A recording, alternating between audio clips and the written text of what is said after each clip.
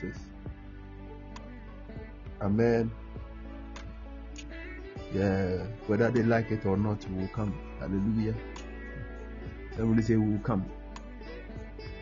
Somebody say we will come. Oh, talk to me. Say we will come.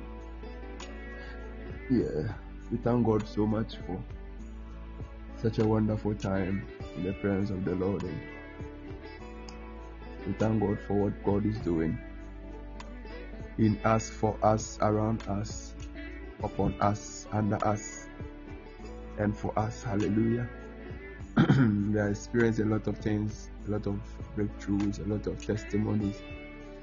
Lives have been transformed, minds are being renewed. God is sending us somewhere. Hallelujah. And we thank God for another session in His presence. And so, just as we spoke about yesterday, we spoke about the last 2 days. We handled the doctrine of redemption, and we spoke about the fact of the truth of God's word and everything. And today, the man of God is continuing with us on the doctrine of righteousness, but we're using the case study of the armor of God. The armor of God. So we are going to explain the breastplate of righteousness. Somebody say the breastplate of righteousness. Somebody say breastplate of righteousness. At the end of this service, you are going to have righteousness as your breastplate. Hallelujah. Everyone is going to see you. Anywhere you walk, anywhere you go, we shall see righteousness around you, because the breastplate is going to be seen. Hallelujah. Oh, let me see you. I can't feel your activeness at all. Where are the rest? Where are the rest? Tell them time is ongoing. Let's join us and let's learn. Hallelujah. Tell them to join us so that we learn. People don't like teaching services, but they don't know that it is actually the teaching services that it will enlighten us on what God is doing. And I believe we are up to something. Hallelujah. Yeah, so let's get ready for another session. We learned the last time that the Christian faith is a faith of knowledge. Hallelujah. The Christian faith is a faith of knowledge. Faith in God is actually knowledge of God. That means that anyone who doesn't have enough knowledge, you will have a different kind of faith. So the faith you have is actually a function of your knowledge. The faith you have, the effectiveness of your faith, the level of your faith, everything that we talk about is based on knowledge. So the kind of thing you know, or the information you have, is that which determines your faith, and that faith becomes the substance of your worship. The Bible said that faith is the substance of things hoped for. So the substance of your worship of God, the substance, the evidence of your worship of God, that which evidences you as somebody who worships God, somebody who has intimacy with God, is your faith. And that faith is a function of your knowledge, function on what you know. That's why the teaching services and teaching ministries and teaching seasons are very, very important, because that is where the word, or that is where knowledge is communicated. That is where informations are relayed. So anytime there's a twist in information, anytime there's a kind of falsehood in the kind of knowledge being disposed, it means that it's going to affect the substance that we have in our worship. I hope you are getting it. So don't trivialize teaching services. Don't trivialize sessions where we are being taught. That's why you're on this platform. We teach a lot. We expose you on so many truths because it is the way, the teaching that exposes you to what you are supposed to know. So what you know determines what you assess. What you know determines what you get. You can never be beyond, or you can never be more than what you are. You can never be more than what you know. So the state of your being right now, spiritually, medically, health-wise, whatever, academically, whatever level we are talking about, it's because of the kind of knowledge you have. Because as I said, the substance of your worship of God is your faith. And that faith is a function of knowledge. Somebody say knowledge. So anytime you are having access to knowledge, you shouldn't joke. That's the time people be fooling. It's knowledge. What you know is what you become. And that's your state. It becomes your work. The Bible said that the word is a light. That means your knowledge becomes the kind of light you walk in. Your knowledge becomes the path you walk in. It is the lamp and the light. So the kind of knowledge you carry determines the lamp that is showing you direction and the light that is shining on your path. Yeah. So if it is a false knowledge, it means you are going to walk in darkness. Though it's mere to you, it's a lamp, but that lamp may be functioning wrongly. That's why you see, every decision you take in life is based on a particular knowledge. There's a kind of information that informs everything we do, spiritually, academically, or whatever thing. The reason why you failed in that exam is because you didn't have the right knowledge, or you didn't have the right knowledge enough. Either you didn't have the right knowledge at all, or you didn't have it enough. So the access to right information is very important. But you see a lot of people making funny things about it and trivializing the place of knowledge, and sometimes it baffles me. And they want to grow, and they want miracles, and they want God to intervene. They want divine intervention. They want breakthroughs. They want answers. They want results. Like, how can there be results if there's no knowledge? It's not possible. A man of knowledge is a man of results. A man of results is a man of knowledge. Every person we know in this world who has become a great person, a successful person, is because the person knows something you don't know. So actually we say that breakthrough and interventions and success is actually a discovery system. It's your access to something you don't know. Are we in church? Yeah, you know that when you come to this platform, they will say things to you. Yeah, we tell you things. You have come here, so we will let you know that. And we are not going to change what we say. What we say is what we say, and that is what we keep on saying, because that is the truth you need to know. Every breakthrough is because of a knowledge. It is because of a discovery. Are we in church? I'm not feeling you cry. Yeah. So the economy of a country developed because they discovered an oil. They discovered a gold. It's always on discovery. Something that wasn't there. It was there, but they didn't know. So every breakthrough is based on a discovery. And that discovery is knowledge. They got to know that there was oil here. They got to know that there was gold here. It is a knowledge. It's a knowledge. Initially, they thought there wasn't gold. The oil that was discovered in Ghana had always been there, but we didn't know. But we had a kind of knowledge. So, you see, let me tell you something before the man of God continues. He has signaled me he's ready. Now listen to me. There's nothing like I don't know. When you say I don't know, it means you know the wrong information, or you know the wrong thing. Yeah. Don't say I don't know. See, I don't have the right information. Or don't say I don't have the right knowledge. And if you don't have the right knowledge, it means you don't have faith, because faith is access to the right knowledge, which is connected to the right thing to do on the right time to the right destination. That's what faith is. So the substance of our worship of God is faith, and that faith is a function of knowledge. You don't know how do you want God to transform you and make you a billionaire? You want to marry? It's knowledge. What do you know? What do you know about God? What do you know about the systems that work, that produces miracles? You don't know. So some of these things It's well. Begin to pray in the spirit. Begin to pray in the spirit. Pray in the spirit as the man of God talks about.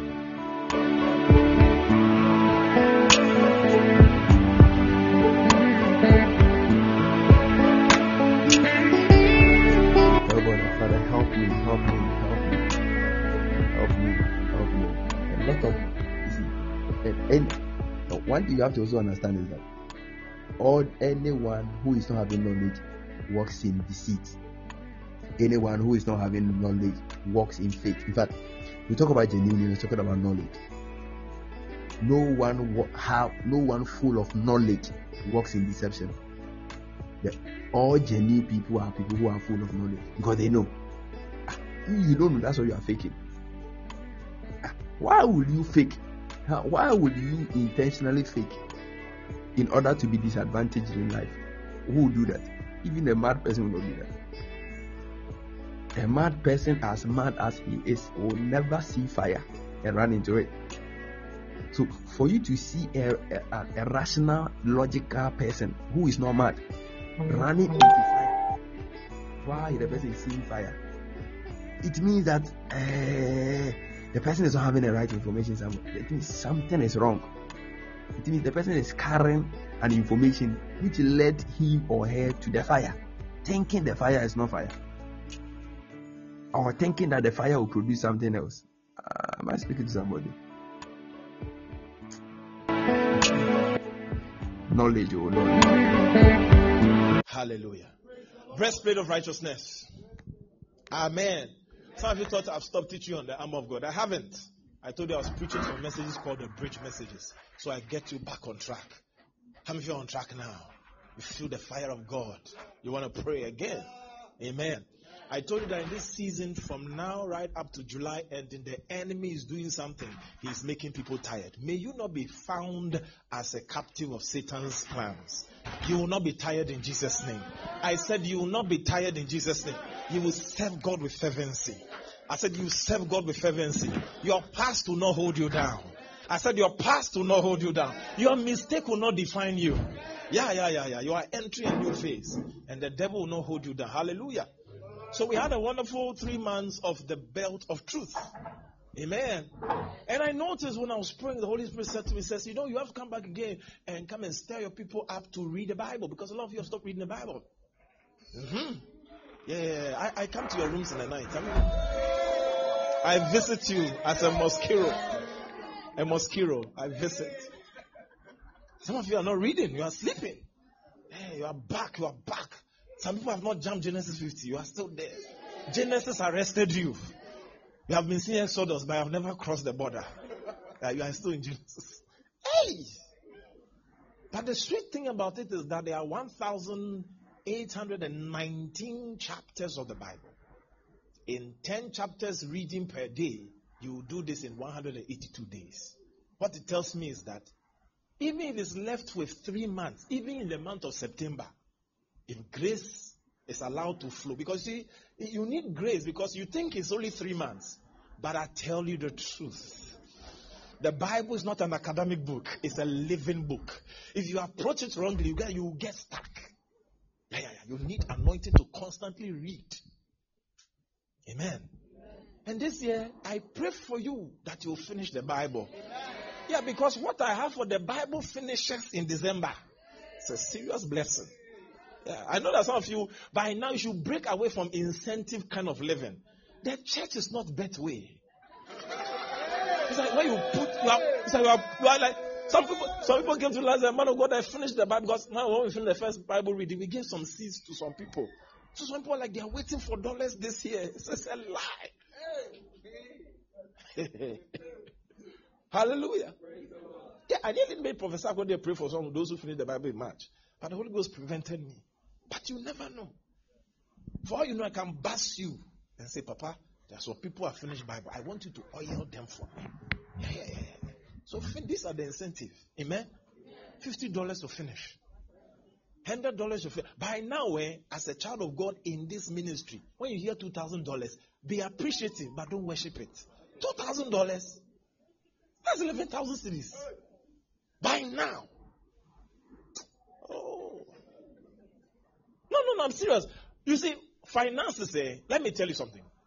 Your breakthrough is at the level of your mindset.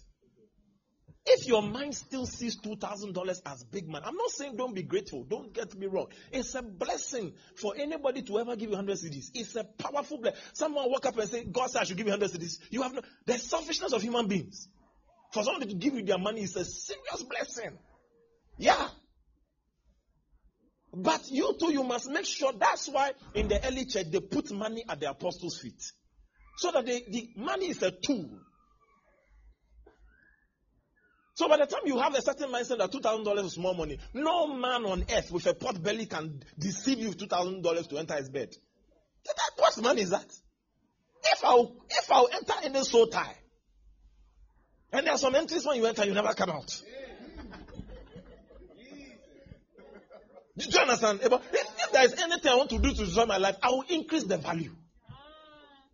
I said, listen, for the trouble I'll go through in this life, then not less than $50,000. Then I know that $50,000 is worth the case. No, because I don't understand why $100, $200 that you just allow any useless guy. It's a lie. Your mindset must change. Your mindset must change. One of this, you have to shock your account. Shock your account. Say, Holy Ghost, shock my account. Some people are here, they say, Prophet, you have no idea. God has made me give certain seeds in this music I would have never given anywhere. I say, yes, God is shocking your account. Because you see, you don't understand what money is. If you did 50,000 cedis will not be difficult to give. You worship it. I mean, I should give 50,000. Hey, me. If they sell my own house, $50,000 cedis, that's what you got into. You value your family at $50,000. Oh, Calverton Joseph. At valuation of your mother, father, cousin, or your doctor brothers, you say 50K. You will sell everybody. Then that's a problem. And the problem is not the money, it's the mindset. Yeah. At times you come here, your mindset about money should be such that a day should not go by and you've not sown a seed. Like you wake up and say, who have not? It's like today the day is some way.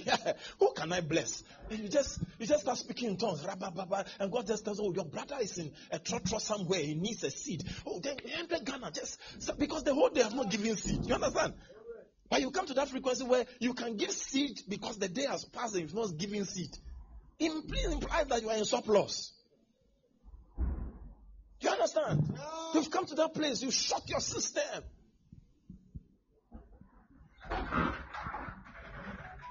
I told you some years ago, my first year of recording my seeds, I gave 6,000 seeds, 2009. 6,000. Now I just finished national service. No, I vow to be broke for God. You understand? Don't worry, I'll get you there. Because God spoke to me when somebody said some things about the way I'm talking about giving. God said, if you don't do that, your people will be poor. I said, okay, I'll tell them those who are ready will be millionaires. And will prove to everybody that the way of the kingdom is giving and receiving. You see, the kingdom way is giving and receiving. It's simple. It's a simple something. Amen. If you're in Amazon, go to his pharmacy. He and his wife, they built a pharmacy. Yeah.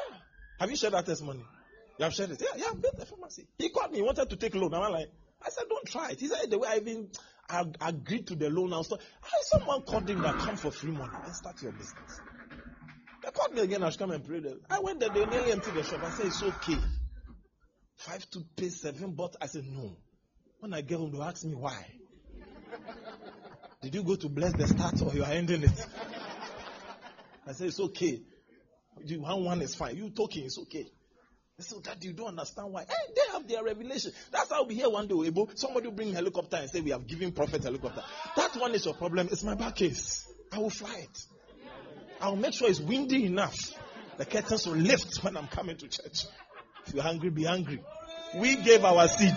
You were complaining. We will see the difference. Amen. A time must come in your life. Listen, I'm not going to tell you to do something to hurt yourself. Because you know I've spoken about honoring your parents. So I'm not telling you to collect your money. Am I lying? Christmas, a lot of you went to honor your mother and father. Am I lying? And some of you were like it was your first time. And even your parents wanted my number. Because they say, hey, what pastor has made our children give us chicken? Every day you eat your mother's chicken. This Christmas, buy 10 chickens for them. You understand? Buy the chicken for them and say, Mama, I'll bless you. Africans like blessing with their mouth. Seminia. It's a contract no go through. We are always blessed with things we don't have. I will shock you. Pastors said we have heard things. Pastors. Some of them, man of God, I'm believing God for a contract. And when this contract goes through, I will shock you. And when you open the envelope, it's 10 Ghana. That 10 Ghana is the shock.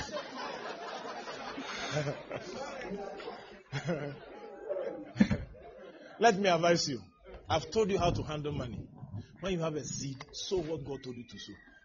And don't ever call what God instructed you to give a widow's mite. It's an insult. Don't ever. It is pride that makes you say, this my money is too small. It is what you have. So in God's sight, it is larger. Because God does not deal with quantity, He deals with proportion. So if yours is 10 and it's out of 50, that's 1/5, 20%. And someone's own is 5,000 and it is out of 2 million. It didn't shake anything. It's proportion. So don't ever call what you have, then all you have, as little. And be feeling bad and say, this is all I have. This is something small. You have reduced your life. I've never called a seed something small. Never. I said, this is what God told us to give you. So I'll make sure what I'm giving, no matter how small it is what I was told to give. Because if it's what I told to give, I can't insult God who sees as big. That it is small. And that's why you reduce your harvest. Something small. Because of seed, you become a widow. Because of seed, you have become a widow. And do you not understand what widow's mite? Mite is a currency. It's like saying the widow's pesewas. Mite is a type of currency. There was denarius and mites. But we have, Jesus Christ. The best place of righteousness. Read your Bible, pray every day. Ima, you play keyboard. Pray every day, pray. Ima, do you pray? You really pray? When you are pastor, it's like, are you now learning? Tell us. Read your Bible, pray every day if you want to grow. Christians don't like this. Christians want to sleep, watch series, watch movie, and still grow. I don't understand it. You want to do what you are doing in the flesh and expect to grow in the spirit. It doesn't work like that. Hallelujah. The breastplate of righteousness. Say the breastplate of righteousness. Now, when we're learning about the belt of truth, I told you so many things about the word of God. And I told you the reason why the word of God is the base garment you wear is because that is what holds everything. The belt of truth is what is worn first. And I will say the most important of all the armor of God. And I told you that the armor of God is weaponized at the level of application. So the armor of God is the word of God, but it becomes an armor for standing, defending your grounds in the spirit when you weaponize the word of God. So hearing the word of God alone does not make it an armor. It is when you apply what you are hearing, that's what now makes the things you are hearing an armor, weapon. So we understood the belt of truth, the logos of God's word. How many remember that? How many remember the logos of God's word? Then we explained how the belt becomes a belt of truth, which is reality. Because it is finding Jesus from the pages of Scripture. Because he said, I am the truth and the life. So if Jesus is the truth, then the belt of truth is in reference to the revelation of Jesus Christ from every verse of Scripture. That now validates your truth, your reality. Are you here? Praise the Lord. Amen. Are you here? Are you sure you're here? Are you up? All right. So what happened now is that we understood also that the belt, we came then for to how to learn or read the Bible. I remember that. We spoke about sequentially and systematical study. Then we spoke of how to study scriptures and for how scriptures will benefit you. We spoke about meditation, recitation, How do you remember all those things? I hope you are listening to them again. It's so amazing if you go and listen to 2020, especially Corona messages. You'll be shocked at things you heard and the way you are living. It's like, it's not like you've not heard it. Yeah. That's why I told you in the principle of recitation and Bible study, make sure anytime you come to church, you write notes. Write notes. I have notebooks for every man of God, and I have a notebook for my man of God. So by now, if you are here, Ephesus, every Sunday we are preaching. So you should have a notebook for Ephesus. Yeah? Then have a special notebook for special meetings. Name it special meetings. So that when we have Prophet Manasseh, Prophet Nana, Dr. George, those ones go there. Then anytime you are trying to recollect when something was taught, it's not now you are flipping through pages. Have you ever realized it? But that's what we do when we are writing exams. You know you learned it somewhere. So 1 hour to them. It's so amazing how 1 hour to your exams. That's why I remember. Combusting engine. Combust. You flip, lick your pin. You will never see. And the painful part is after them exams. That's why when you open the first page, it's like, I've been waiting for you all this while. There's a problem. That is why in the day of adversity, it's the wrong time to gather information to deal with your problem. Because there's something happening to you. You will never see your solution. Adversity is the day for measuring what you have gathered all this while. I've told you this. Amen? Say the belt of truth. I said, say the belt of truth. And the belt of truth, when it's not there, cannot hold the breastplate. It is the scabbard for which the sword is set into. I told you that there's a hook on it that hooks the shield of faith. And we know through the word of God, faith is activated. So without the belt of truth, the breastplate, the shield of faith, all those things will not work. Christians want to have faith without reading the Bible. It's so amazing. Man of God, you don't understand, have faith. Then when you ask him, what did the scripture say about your problem? They'll be fumbling. And one of the greatest mistakes we do as Christians is this. Never think that someone's testimony gave you faith. Hear me well.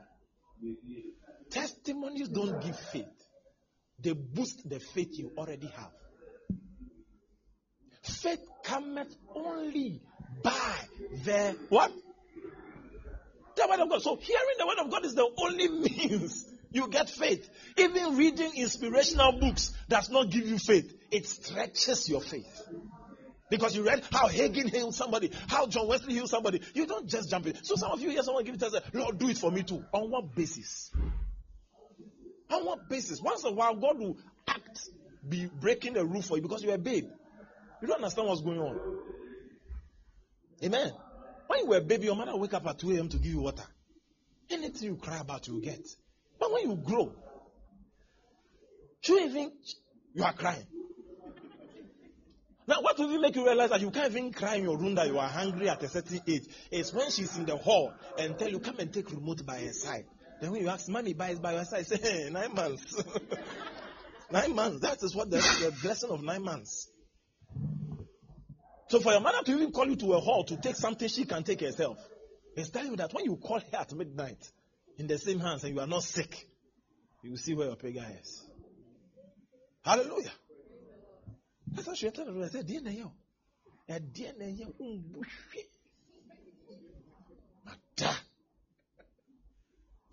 she'll walk away. And that's what we do to God. We think God will always answer us because when we're babes, we cried and God. So sometimes when you see someone who has just come to the Lord fresh, you know how this is. Beloved, let us thank the Lord together.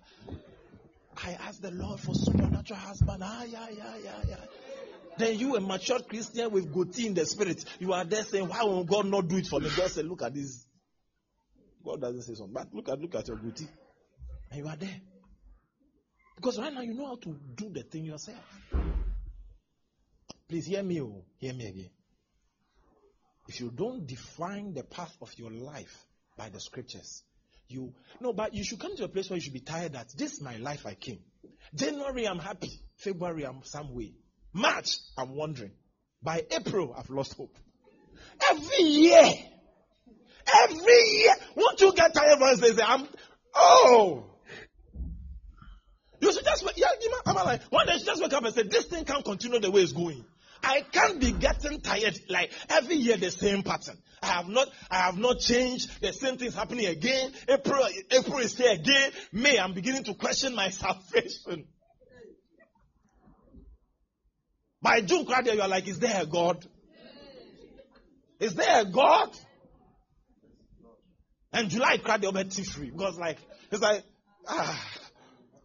July, you have given up. When people are December, they still get their miracle. July, you have thrown in the towel. It's because you've not understood what we are talking about. The word of God is the sure anchor for your soul. Keep that word. I'm telling you, keep that word. Amen. Recently, our dear Baba Adeboye lost a son. What has Adeboye done? So let's go and say, God, why? He said, you see, the tougher ones handle tougher problems. Some of you marry, no miscarriage, all the babies are intact. Perhaps you are not tough enough. Yeah. Some of you, the things that pastors go through, if you face 1%, you will give up on Jesus. You have no idea. Do you know what it is for a man of God to lose 2 children in a day who are not going to club? They will come to a convention, their own father's convention. Do you know what it takes? But he can handle it. That's why God allowed it. He didn't cause it, but he allowed it. He said, this one. So some of your deliverance, because when it happens, you walk away from God. So God says, no, he can't handle it. God knew Job could handle it. Say, have you considered myself as Job? God will not boast of you if you can't handle it. If you can't handle some pressures, that's why God won't let it come your way. It has happened. You should check your level. Persecutions for mature, they are hard. They are hard. They are hard in the Lord. They'll still be smiling. That's why when you talk to them, you think they are fine. So they tell you their history. You go like, are you okay? Yeah. Come and lift up my and they are homeless. How they even came for the service choir, they had to beg somebody in the street to sit in their car to come. And they are leading prayers and jumping with excitement. And after service, the shocking thing about these people is that they don't stand alone, quiet, moody, wondering what to happen. They are walking by faith and speaking in tongues. Lord, if it's your will, get somebody to take me back. Just tell the person, say, can you go? That's why I've been telling you that in Ephesus, any car you have, do like a trotro after service. Don't squeeze your face. And take your back heels. Sit inside. When you see your brother standing there, you know he's in your area. You just, hello. No, I'm not talking to anybody. You just don't want them to sit in your car. Then why did God give you the car? By this time, you should be doing trotro after service. Who is going to Malam? Who is going to this? I'm alone in the car. Will you join me? In fact, you should do it in such a way that we'll be scared that you want to use us for rituals. Because why? Why are you begging us to sit in your car?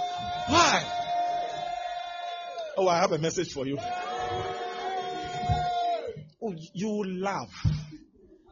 In Ephesus, you will laugh by force. You lie. I have a message for you. I have come from the mountaintop.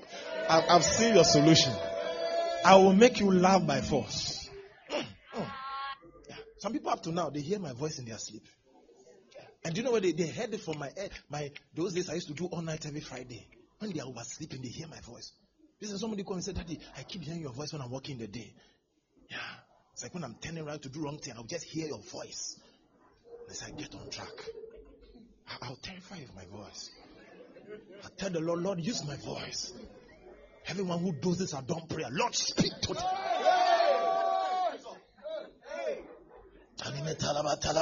Because we can't see your face.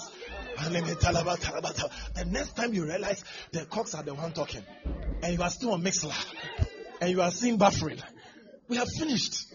We have closed. The last time you heard was Pastor Babu say, lift up your voice wherever you are. That's all. And you thought it was a blink.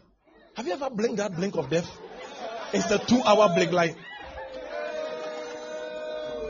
So you thought you have finished blinking, only for it to realize 2 hours has passed. May the Lord make prayer so sweet. By the time you are done, 2 hours has also passed. Amen. You are going to learn to read your Bible. You must read your Bible. You must love it. You must love it. When I get to the sword of the Spirit, you understand. You must love your Bible. In fact, Rejoinder said in the Final Quest, if you've not read Final Quest, go and read it. I advise you as a child of God, be wise.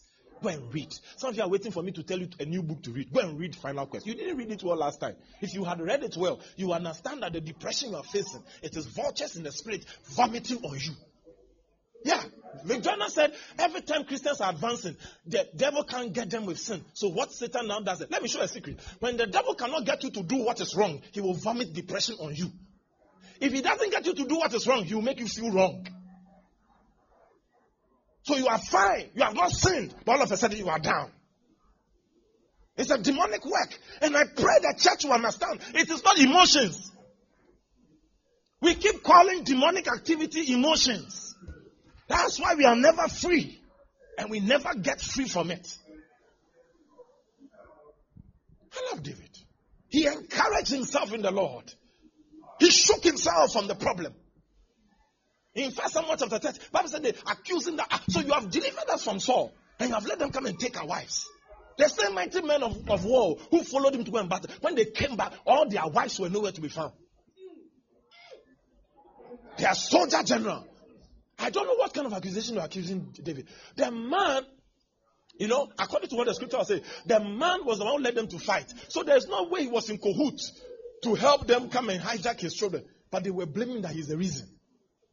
It was so fierce, the Bible says David had to encourage himself. And what it meant was that, and read what scripture said, when he encouraged himself in the Lord, he now went to inquire. It means discouragement prevents you from hearing God. The moment you are discouraged, the goal of it is so that you won't hear God's voice again. And once you fly blind, you crash. So the moment you are walking, you get to the house, be prepared for depression. It's Satan's agenda. Don't be ignorant. He will come and vomit on you. But thanks be to God, we are not ignorant of the devices, the mind games. And I told you what the device is. Mind games. And I told you this. I'm just doing recap from Belt of Truth. Do you realize? Well, there's a bridge, so I don't want you to get lost when I get into breastplate of righteousness. The mind games is that the voice of the devil is always in first person. The voice of the devil is always in first person. What I mean by that is this. Satan will never come and say, we will finish you. You have ended. We are going to destroy you. No. The voice of the devil comes in first person. So you say it this way, I am finished. You think it is you talking, but it's a demon talking to you. Of course, he's not possessed you, but he's using your mind to affect your emotions. To say it like it is you. That is why when Peter came to Jesus Christ, and he says, I will not let you die. I will prevent this. Jesus heard in the I will not let you die, the voice of the devil talking as if it was Peter. So he said, get thee behind me, devil. So Peter was saying something, he didn't even realize it was Satan talking through him. I am finished. Who will ever marry me? Will anybody like a girl like me? That is a demon talking. Silence that voice. Whatever you have done, they are captains of Jantra. You know Jantra? They were captains, brigadier generals. Do you know what it means for you to be a prostitute with a house in a wall? No, if you go to the city, the prostitutes usually are on the street corners. But this woman has promoted her ranking in Jantra-ness. If you are watching online, Jantra is prostitution. There were street girls you can find, and then she just enter a booth with you, finish. But this woman had a brothel. She had workers under her. That's why she had the whole house. And if it was not a brothel, it means she had worked enough to build her own house in a wall. It means that she was not even for the road boys, it was for the governors. High ranking, escort. They pay $10,000 per session. Yeah, it's a serious matter. When we Cape Cozy, we were fastened together. The town girls, the boys would send soap, Rexona. That's all. I said, man, Rexona. And I saw me boy. And sometimes they'll burn candle. So they don't use clock, candle. May the Lord keep your mind in pureness. Amen. Stay where you are. Be pure. Yeah. Yeah. For Resona, 1 candle.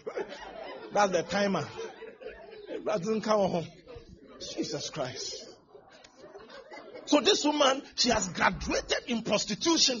She had money enough to have a house in a prestigious part of the world so that certain people can enter there, not roadside things. Because you know the work of prostitution. You don't have a place. You are out there. But this woman was at a ranking in the work that you solicited from her house.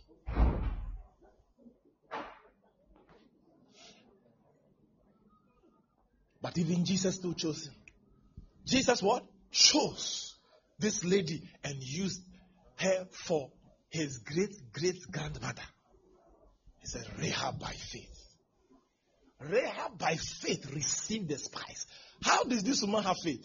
When the spies came to tell her that there's a God coming to take over Jericho, that was the message for the revelation of Jesus Christ. Because let me shock you, in Hebrews 11, every by faith you saw was a revelation of Jesus. Because without Jesus in the picture, faith can never come. He's the author and finisher of faith. So if he's the author, what we call faith came was as a result of a revelation of Jesus Christ. How did the prostitutes have this revelation? That I will leave these people I've grown up with and I will join a new nation by just releasing a red band. I trust your word. He said by faith. Rahab. So beloved, no situation is irredeemable. When the devil comes to talk, silence him. I know women who have done 14 abortions, they still give it to triplets. Is the devil lying to you? And I'm going to touch on it today. Amen.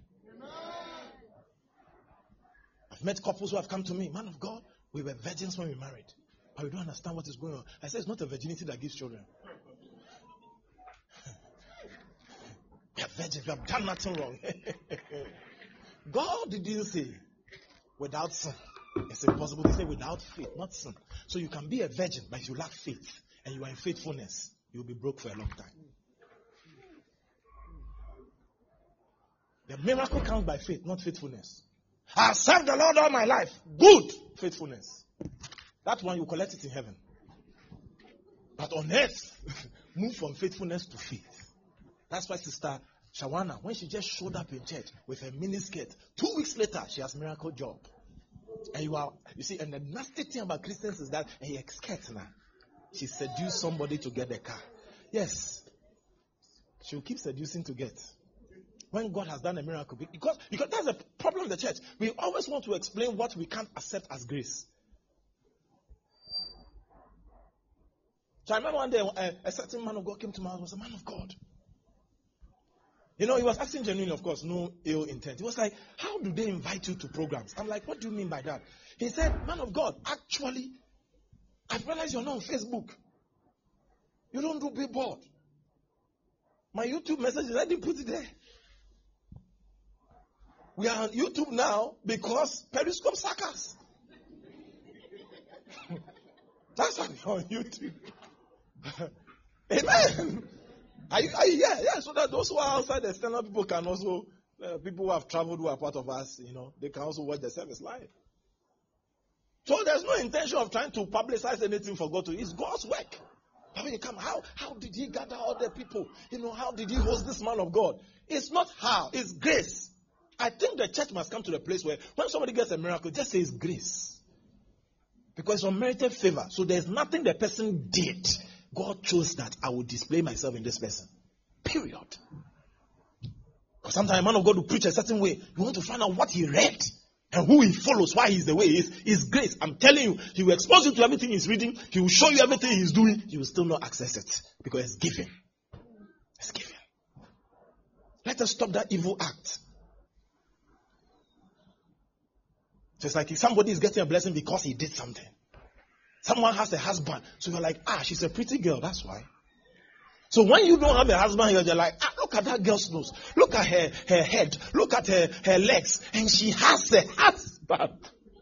God, you are not fair. No, you are not fair. What's the meaning of that? So because a person is not nice, you didn't marry. I came to announce to you, there's grace for every stranger.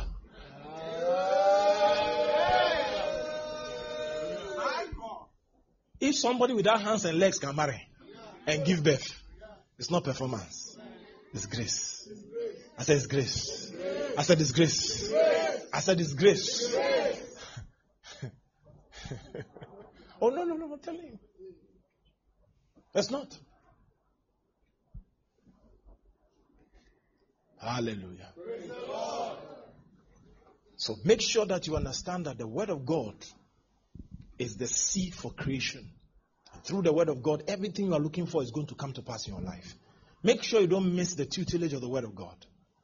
Amen. Now in this series, I'm going to touch on something very powerful. I'm come to touch about on something called the breastplate of righteousness. Say the breastplate of righteousness. Now this breastplate is so important for the believer. In fact, Hebrews chapter 5, 12, 13 says that he that is unskilled in the word of righteousness is a babe. So your weakness and your lack of revelation in righteousness makes you a baby. You experience baby things. Hallelujah. I know you didn't like that, but it's true. If you're unskilled in the word of righteousness, you're a babe. Because strong meat belongs to them who by reason of use have exercised themselves. So he says, now if you are unskillful in the word of righteousness, you are a babe. Why? Because, wave your hands to Jesus. Now, do you know that Romans chapter 10 says, with the heart we believe, and we often jump that phrase that is there, unto what? Righteousness. With the mouth we confess unto salvation. So your believing you believe to be saved was unto righteousness. So what even made you a believer was righteousness. So if you don't understand the terms of righteousness, you will ever be at grade 1 of believing. Or is it not there in your Bible? Romans 10:10. You believe unto righteousness. So the first thing you encounter at your first birth experience in Christ was unto righteousness. Say unto righteousness. Hallelujah. Amen. But this righteousness is very interesting. Now in the Greek there are two words for righteousness. I'm going to touch on both so you understand the concept of righteousness properly. There is what we call dikaioma. And in dikaioma, that is what scripture says in Revelation chapter 19 from verse 7. You know, hallelujah, focus on me, amen. Focus on me, I'm in red, he's in blue. Hello, amen. Okay, so dikaioma, Revelations 19 and 7 and 8 says that, now, fine linen was given unto her that she might be clothed. And fine linen is the righteousness of the saints. That word dikaioma is the righteous acts. Other version says righteous acts or righteous deeds. Then he says that when we believe unto righteousness. Ephesians 6, of course, verse 14 now talks about the breastplate of righteousness. This righteousness in Ephesians 6 is not dikaioma, it's not righteous deeds. It is dikaiosune, which is actually the state of conferred righteousness. So I'm going to talk on the two in the breastplate of righteousness so you can understand the balance of it. Hallelujah. I know last week I talked about crucified life. How many remember crucified life? Amen. Now the reason why I talked about crucified life is this, that in scripture, especially in Paul's writing in the New Testament, in the Old Testament something was happening. God often gave commands and never gave why they should obey the command. He rather gave consequences for not obeying the commands. So it created a problem. But in the New Testament, before God gives a command, He tells you your state. He describes to you where you are now, why this command must be obeyed. Please, are you here? So that's why you are seeing these two experiences. There is the righteousness as a gift, and there is righteousness as works. So Bible says, now He made Him who knew no sin to become sin for us, 2 Corinthians 5, verse 21, that we might become the righteousness of God in Christ Jesus. So that righteousness there is the state, the gift of righteousness. You didn't do anything for it. He gave it to you. He what? I said what? Psalm 61 verse 10. Psalm 61 verse 10. he speaks about something called the robe of salvation. Are you here? Yeah. There's a robe of salvation you receive at new birth. But in Psalm 45, from verse 9 downwards, he says the king's daughter is all glorious within, and she has arrayed herself with needlework of embroidery. So there's a garment you receive at birth. God gives it to you. When you get born again, God gives you the robe of salvation. But after you are born again with the robe of salvation, there's a wedding garment, which is not your robe of salvation you must wear. And that one, it is your works. You sew it. Are you here? Yeah. For instance, according to scripture, as sons of God, God has approved us. So he said, dearly beloved, you know your salvation. Not many noble, not many pure. He said, but by his grace, we have been redeemed. Not by any man's work that he should boast. So by grace, we have all been approved. We have been accepted as sons. In Ephesians 1:6, wherefore he has made us acceptable in the beloved. So we have been accepted as sons, approved as sons. But our other approval is as servants. And that approval is not an approval that comes from God. It's an approval that comes from us. Study to show yourself approved. Show your approval. A workman that need not to be ashamed. In 2 Timothy 2 verse 15. So there's first approval as a son. Nothing you do will deny your sonship. You were born by grace. You were born from heaven. You did nothing for that. But God will not use everybody that is born from him. That's what you have to understand. And I told you that on that day, those who receive commendation are those who allowed God to use them. Are we here? Yeah. So we're all born, but not all of us can be used. But our usefulness is not on God's side. Remember, he says in the great house there are many vessels, isn't it? Now, have you ever read a story where so the vessels are like God created all of us? We are vessels in the great house. Great house means this is my kingdom. This is God's house. All of us are vessels. But some of the vessels that are in the great house, which is God's house, are for honor and others for dishonor. Then he says something. It's not on the basis that God doesn't like the honorable ones or he does not like the dishonorable ones. He said, if a man shall purge, not God, a man. So the man must be his purging.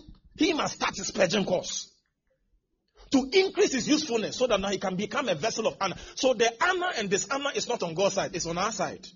We make it hard for God to use us. This is why I was speaking to you about the spirituality and the crucified life. That the moment the flesh impedes God, God said love, you say you hate. God said give, you say you hoard. The more you keep doing this to God, God struggles. He goes like, let me look for somebody who is willing for me to use. So that is where you can be put aside. In his grace, he can't put you aside because he's able to save to the uttermost. But in his work, he can put you aside. That's where Saul lost it. That's why Samson is called an elder in Hebrews 11. But Samson's misbehavior made God put him aside. There's somebody here. Yeah. So for God's use, you can't do everything. That's why sometimes when some temptations are coming, hold yourself. Hold yourself. If it's getting too far, just speak to yourself. Loose. I said loose. Loose me. Let me go. Loose. Whatever has gripped you. Whatever feeling has held your leg. Hey! No, there's some feelings when they hold you. You wake up and still there. You thought sleep will quench it. Ice water won't kill it. A shower will not stop it. Loose! When you declare it's not good, just kneel there and say, Lord, I beg, lose this thing before something happens. Because I'm telling you something, the more you keep doing this, the Bible says that the ministry be not blamed. Do you know what it means to hold a mic and preach and address certain things without folly? In case it is in your past, I'm saying it to you so that today you start afresh. Am I advising somebody? Yeah. Don't say also from what you are saying. It means that the Lord cannot really, he will never. No. Rahab, when she was chosen, never went back. She didn't build a tabernacle in Israel and say, brothers, you know that the Lord grafted me from Moab and Jericho. Now I'm in your midst. Moses, Aaron, anytime I'm here. I'm here to service you. It's a lie. She didn't try that nonsense. Neither did Mary Magdalene come to Jesus and was playing games with Peter. And she sees Peter behind him. Pira. I like your chest. Nonsense. Mary Magdalene don't do that game. What is that? That's what I'm saying. So if tell your neighbor you used to do it, say loose. Starting afresh. Hallelujah. Amen. Amen. No, you should be in a state where anytime somebody's come to threaten you with your past, you can tell the person it's true. I don't deny it. I used to masturbate. I used to watch pornography. I used to do this. I saw the very girl in my hostel. Powerful. But I'm changed. I used to. Do you know St. Augustine was visiting prostitute? St. Augustine. Yeah. Yeah. That's why he didn't marry. Because he didn't want to activate something again. Man. His appetite was large. Some women are here, they are praying that, Father, I need a man with energy. The Lord help you. Am I preaching to the elderly people? The children, children. If you are under 18, the Lord be with you. I don't know what you are doing here. Amen. But be here, be in the service. You will learn. Amen. Yeah. What's that it? They don't know. They don't know. Want a man with libido. No, some men, they don't like those things. They don't like physical contact, so they are not too interested in sex. Can I preach? Yeah. Like, because I'm a prophet, when I say sex, I was like, prophet, I say, thank you very much. I say, wait. Can I preach my message? And stop looking at me like that. Yeah. There are some men, their libido is high, and they will never show it. So, they are just matching because they've been controlling themselves since. Oh, fear men who are usually casual at their wedding. Oh my God. You are in trouble. Let it go. Always have energy. It's the same with women too. Hey, you see the girls like this, quiet. Some are dangerous, man. The sisters.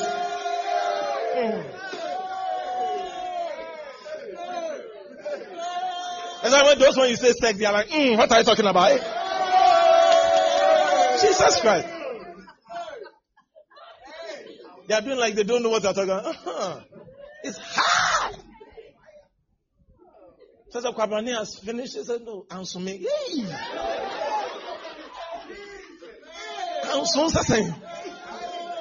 And the brother has sweat. He's tired. He said, thank you, Jesus. He said, please, the Lord be with you. I wish I can preach to my. I don't. I said, never. Why are you stiff? Are you a suspect? The way you are, the girls, some of them have become prophet, and then lose yourself. Amen. So there are two types of righteousness. One is a gift. You didn't do anything for that. And this is where Christians don't realize that the revelation of the gift of righteousness is actually a weapon. It's a weapon. Bible calls it the breastplate of righteousness. And the strange thing is that God wears that same breastplate. Remember, Isaiah 59 verse 17. He said, he shall come unto us with a helmet of salvation and the breastplate of righteousness, and he shall be clad with zeal and shall be clothed with the clothing of vengeance. So God even wears the breastplate of righteousness. Beloved, you've become the righteousness of Christ, of God in Christ Jesus. And Christ is also your righteousness. That's the mystery about it. So it's one thing to say that Jesus is your righteousness. It's another thing to also say you are the righteousness of God. And I'm going to show it to you in this series, so you understand where you stand. Because it's a problem in the church today. We have a wrong, that's why I taught on spirituality. Listen, anytime you see me preaching a bridge message, it is leading to understanding of what I'm going to teach. Okay? So anytime I'm teaching something, it looks like, why am I preaching this? I'm leading to something. Are you here? Yeah. Are you sure you are here? Yeah. Amen. Yeah. So when I told you about religiosity, a lot of people who feel bad about sins they've done is the spirit of religion. There I say it. Don't get me wrong. Let me explain something to you. Can we go to 2 Corinthians chapter 7? Is it 2 Corinthians 7? Thank you, Holy Spirit. Hallelujah. Praise the Lord. All right. Are we all there? From verse number 9. Can we hear it? Now I rejoice. Yeah. Keep reading. Now I rejoice. Not that ye were made sorry, but that ye were sorrowed to repentance. So Paul was rebuking the church in Corinth and was telling them something. And he told them, I'm not come to say things to you, not because I want you to be sorry, but I'm rebuking because I have to tell you the truth. Then he says, now I rejoice. Not that what I said made you sorrowful or sad, but what? For ye were made sorry after a godly manner. So there is a certain sorrow that is after God. Hear me well. A lot of us, what we feel sorry about is because we were caught. Or a pastor preached about it. That's why we are sorry in the first place. Can you read it? Keep reading. That he might receive damage by us in nothing. You might receive what? Damage by us in nothing. This is where you get the word damages from. Yes, continue. For godly sorrow worketh repentance to salvation, not to be godly repented. Sorrow worketh what? Repentance to salvation, but not what? Not to be repented of. Not to be repented of. So that godly sorrow God brings upon you, God is not sorry that He made you like that. So there's a sorrow that leads to repentance. And this repentance is not regret. Anytime you are regretting an action, it is not godly sorrow. Hear me well. It's a religious spirit. This is what I'm talking about. So, you are remembered the thing you did, you are caught up in a crime, you have confessed it, and you have lost energy to serve God. It's regret. That's the difference between Peter and Judas. Judas entered evil sorrow, or fleshly sorrow, let me say. And when he entered it, now look at this. People think Judas didn't repent. He repented to the extent that he felt bad. That's why he killed himself. He was not excited that Jesus has been sold. He was so sorry about what he did, but it was not godly sorrow. And oftentimes, when it's not godly sorrow, the feeling you are feeling is pride. Because the truth is that you are feeling it, but when you are discussing it, you defend it. Check it. Anytime you regret an action, you defend it. You find somebody to point for the action. That's pride. You don't want to take responsibility. Of course, I don't blame that some people can do some things to you. Yeah, but we all have parts to play in the matter. Huh? Are we here? Yeah. But he said, godly sorrow rather red, and the word repentance is change of mind. It's metanoia. It means that the moment I tell Pastor Elvis, I'm sorry for the way I spoke to you, it means 2 weeks' time I shouldn't go back again. If I go back again, that means I was not really sorry. I was regretting. I regretted, not sorry. Because if I'm sorrowful, after 2 weeks, you realize I'm not talking to him anyhow. After 1 month, really I've changed. After 1 year, I have gone off that path. That is change of mind, metanoia. That is true repentance. Can I preach my message? And I'm saying that oftentimes, it is lack of godly sorrow that creates this problem. It's usually religious sorrow. So if you don't realize it, when it's religious sorrow, this is what happens. If the pastor does not preach it, you will continue. Oh, yes. And some people, their pride is so strong that when you bash masturbation, they'll leave the church. And that's what the world has entered into now. Gay and lesbian, what. It's like you are homophobic. No, I don't know. What is homophobia about this? Man is man, woman is woman. God created man for woman. He didn't say man. No, yesterday I was at a wedding, and the pastor said something very remarkable that blessed my heart. He said something. He said the truth of the matter is that God was wise. So in the garden, when he was creating man's companion, he didn't create 3 girls. Because God is so powerful that he could have created 3 girls. And say, Adam, you have options. In case you don't want any, you can have all. God could have done that. But if God created one man, because the whole point is that, look, Bible says God removed 1 rib. So if you go to a man's rib cage, he has 23, not 24. Women have 24 kg. And men, yes, doctors have said it. So it's 23 that men have. That's why sometimes you look at your skeletal this thing. Say one is longer than one. Yeah, you're short one. So it means that, sir, God could have been angry and removed 4 to balance it. 2 here, so we'll have 22. Are you understanding? Or 20. So that once we have 20 rib cage, there are 4 women in front of us. Then God said, my son, 4 is to 1. Enjoy. Eish. But in the wisdom of God, God gave man 1. Because the complexity of a woman, you can't do 2. You need 1. That's why the only way to balance 2 is to lie. No, you need 1. The married men will tell you your attention span for your wife. You can't. 4 women in the same house. Your life. Now, in that Solomon wound terminal. Like, how do you marry 1,000 women? Do you know what it means? Even if you drink Viagra and you do it every day, that is 365 days. It means after 1 year, you still not reach half of the number of women in your life. So if you do 2 years, 730. 2 years of sex every day.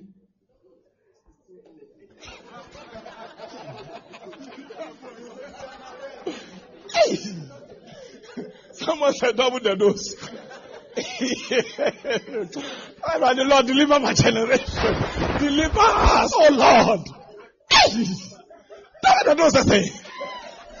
So, in 1 day you sleep with 2 women every day for 365 days. Oh man. Oh man. Even the helps will say, I'm tired. Even if you double the dose, it will still not reach. Even if you triple the dose, it's serious. It's a serious matter.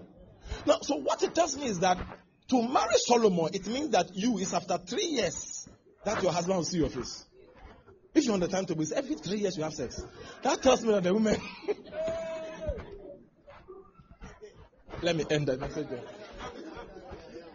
Their days they were holy, not our time. Hallelujah. So it tells you a whole lot of things. God in his wisdom didn't create 4 women to 1 man. 1 to 1. Then after the 1 to 1, God didn't also say, Adam, since I'm looking for a helpmeet for you, I will fashion one like unto you. Like unto Adam, another Adam should have showed up. Adamu or something. You understand? Adamu will stand up. Then this is Adam, this is Adamu. Then God said, one like unto you is man to man. So God had the opportunity to tell us how the thing works. And chose a woman for a man. So how then do you come and tell me? Now if you were a dragonfly, or grow horns, why must you insert artificially what you say you are naturally? This is the confusion, and the depravity of humanity. Someone say, I'm a lizard, then he's now going to file a stand. If you are a lizard, start hatching eggs. Lay the eggs and hatch. You file your tongue, you wear artificial cosmetic things. If you are really a lizard, you see, because we don't understand, you see, we've depraved our thinking and reduced our intelligence to the point where we don't realize that the fact that you are a man does not mean you are a man because you look like one. You have the life form, life force, and fellowship of life as a man. That's why you're a man.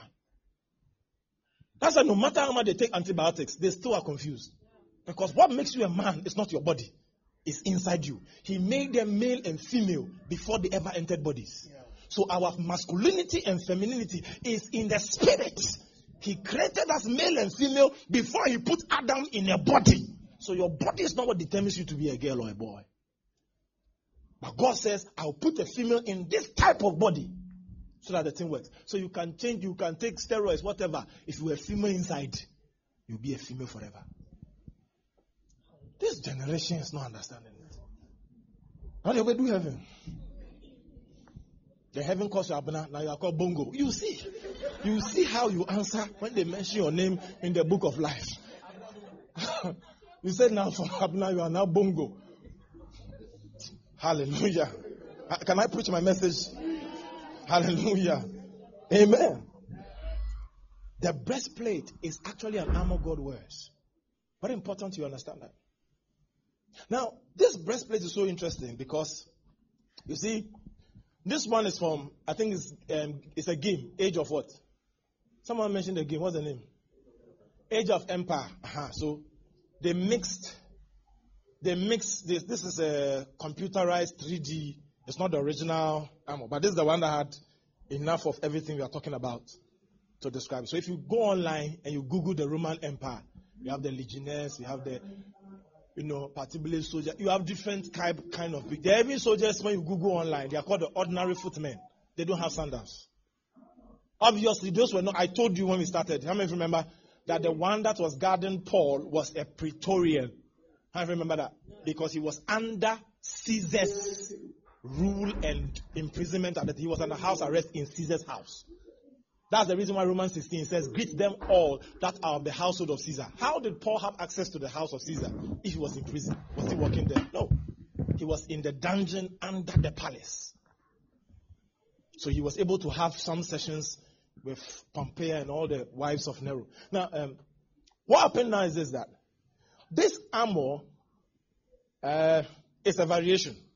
But the original one actually has what we call the two-piece. It was also called the coat of mail in the days of David and Saul. It's a two-piece garment which was locked at the top here and some were locked at the sides.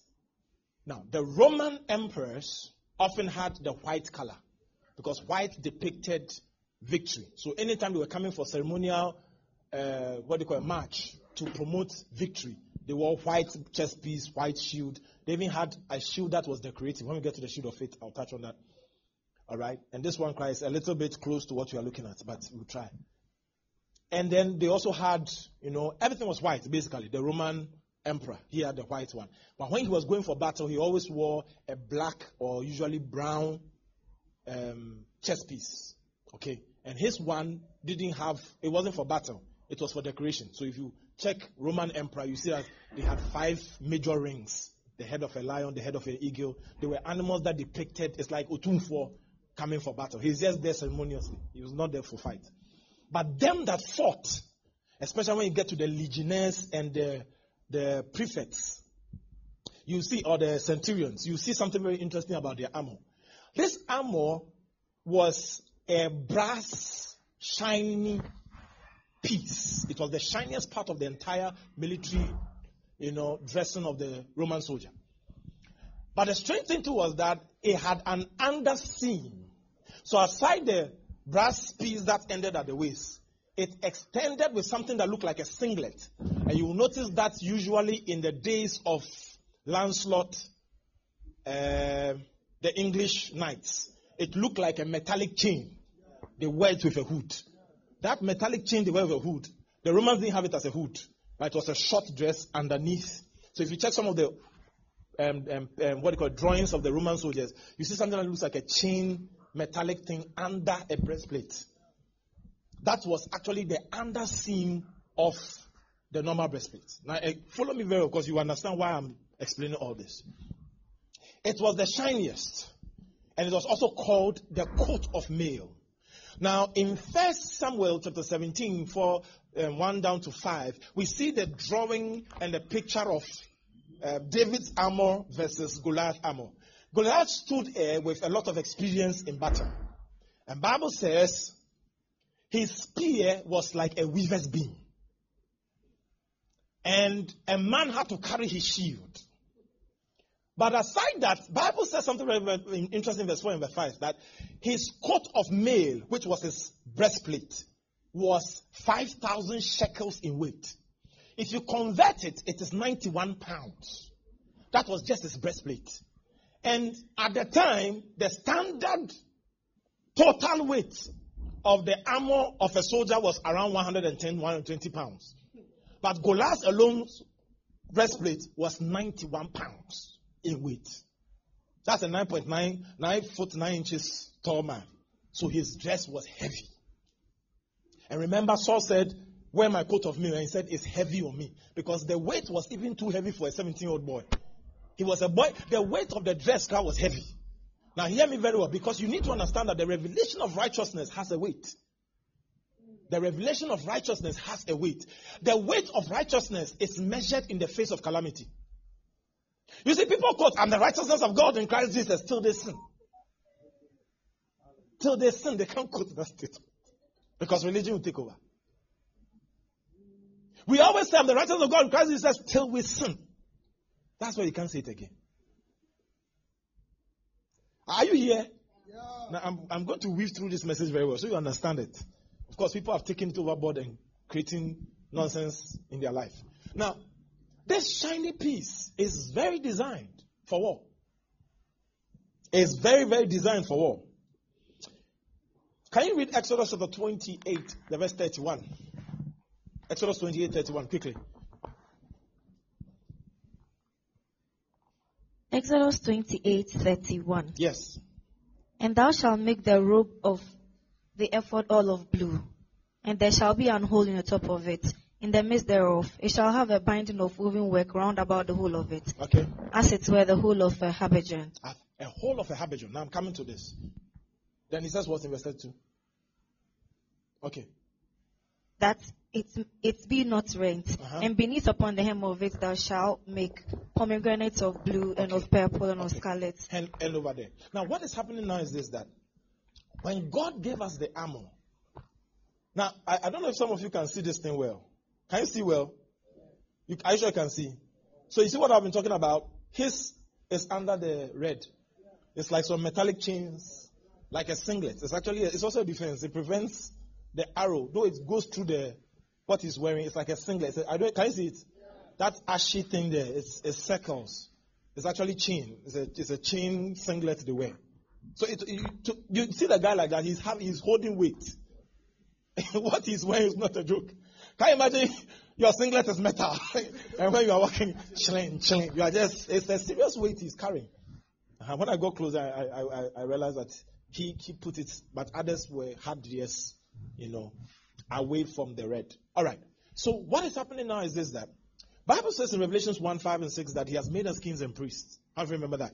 Have you know you're a priest? Have you know you're a priest? Are you a priest? Oh, say it with confidence. I'm a priest of God. Say I'm a priest of God. Say Christ has made me a priest. All right. Now in that priesthood, God strangely enough, according to what the scripture is saying here, linked that word habergeon is the same word for the coat of mail. It's also the breastplate. So the ephod the priest wore was likened to the breastplate that God wears. Now Numbers 4:23 says what? Numbers 4:23. Numbers 4:23. Numbers 4:23. All right. From 30 years old and upward until 15 years old shalt thou number them. Okay. All that enter in to perform the service, to do the work in the tabernacle of the So congregation. the interesting thing about what he's saying is this, that he's giving the range for priestly service. 25, you are enrolled into apprenticeship. You study for 5 years. 30, you are released into priesthood. And you serve for 20 years. 50, you graduate from priesthood into what we call the Sanhedrin. That's when Nicodemus, that's where Joseph and Arimathea were. They become the teachers in the schools of law. They become the lecturers. Because you have gone through experience of priesthood. So you know the Torah back and forth. You have served. So now you are now left in the council of teachers, the elderly men, the elders. Now what happened is this, that's why if you remember in the days of Jesus, in Matthew 26, we had about 3 different high priests. Caiaphas, Annas, and Pharaoh, Pilate chose his own, Israel chose their own, and the original one God also chose. There were 3 high priests at the time. So you see Caiaphas, Annas, you see another one also there. All of them were there. Now what happens is this.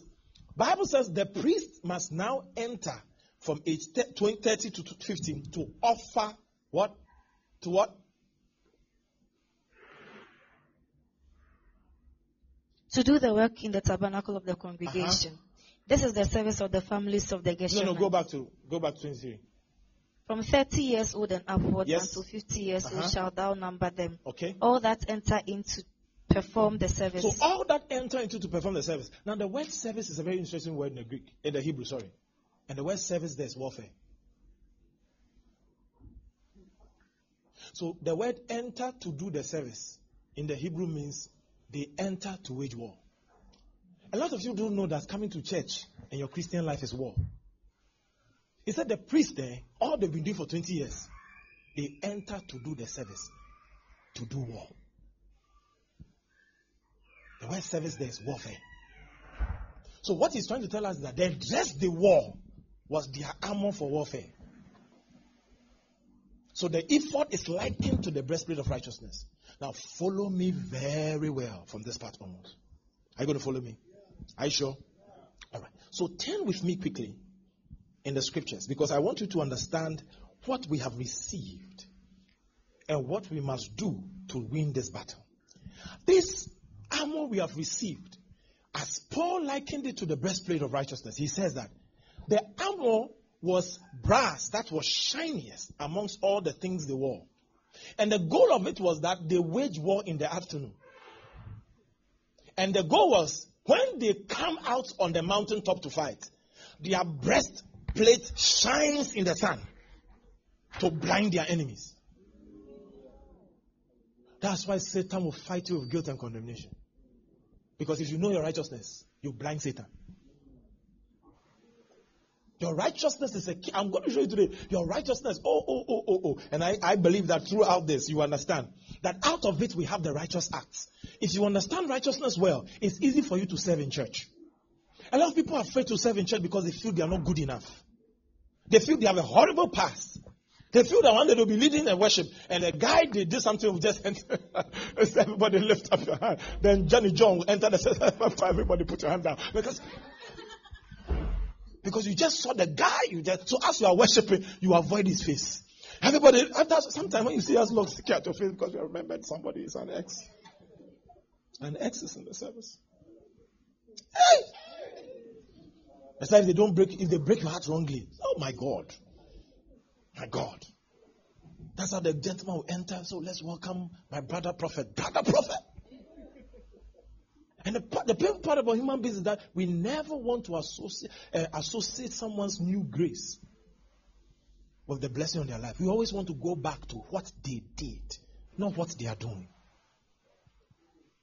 So it's hard for us. He's a prophet. Since when? Since you left him. Yeah. He can be a prophet. He must be a prophet. God always chooses the foolishness of this world to confound the wise. And I've noticed God's regime, his resume is very interesting. God will always choose strange people, horrible people, weed smokers to do the work. Archbishop has said before that I used to smoke weed. Some of you are too good for God to use. You are too good. Like your whole life you've done nothing. You've really done nothing. Well, holy dove. White dove without speck. You are the dove that they released from the ark of Noah and flew to spy the earth, whether there was flood or land. Holy dove. Yeah. That's why God is struggling to use you. You believe yourself. That's why last week I taught you crucified life. Some of you believe you have not failed enough. If you fail enough, that's why you realize as you are promising it to dawn on you, I'm going to fail. Like I've just invoked a failure. Yeah. Some of you have not failed enough. You are too good. You are too holy. You have kept the law all your life. And there's Peter who is mannerless. Peter, mannerless. And the shocking thing about Jesus is that Jesus, look, do you know what it means for your master to be dejected on the cross? Jesus' hour of need, they were not there. In fact, they started it in the garden. Bible says Jesus was so sorrowful that he affected them and they were also sorrowful. But they still didn't pray. Because they've never seen Jesus sad before, but Jesus is so sad, it's affecting them. And the guys still didn't pray. They cared less. They came for Jesus, they scatter. All of them. James, John, Andrew, Bartholomew, Thaddeus, they brown Jesus. They can't find Jesus. They've left Jesus. And Jesus now comes from the cross. And it tells me their level of commitment. I don't know who they are now following. After Jesus has descended from the cross, I think that morning he went to the Father to have some meetings with the Father because he was appearing and disappearing anywhere. So Jesus was no longer with them like he used to be when he was on earth. So that day he was not there. And Peter just woke up and said, I go fishing. I go fishing. Jesus has resurrected. He has shown you his hand. Thomas has tested it if it's true. That Gani, the man has come back to life. Peter has the audacity after everything he has done to say, I go fishing. And what shocks me is that they didn't even rebuke Peter. John! The beloved! Thomas! They all joined Peter and went into the water. They followed their assistant more than the man. And when Jesus showed up, he didn't rebuke them. He just stood at the shore and sat there and said, children, have you any fish? They said, no, sir. We have taught all night. Then it dawned on Peter. Luke 5 has happened again. We taught all night last time. The first day I saw him, this is what happened. And this is the last day. I'll play this game again. Bible said, no, I told last week, he was so naked. Bible said, as soon as he realized the Lord, he took a garment to cover himself. I wonder what kind of, I don't know whether it's wee-wee in the water for the fish to come in. You know, sometimes people do that. They wee-wee in the water. The fish like ammonia. Yeah. Or if you don't know, some fishermen wee-wee. And it invites fishes around. You don't know. Don't go wee-wee. A shark will come for you. Amen. Yeah. He's naked in the boat. Nudity. And Jesus didn't rebuke this guy. Now I'm going to show you something. I didn't say it last week, but let me say it today. You are expecting from yourself what God is not even expecting from you.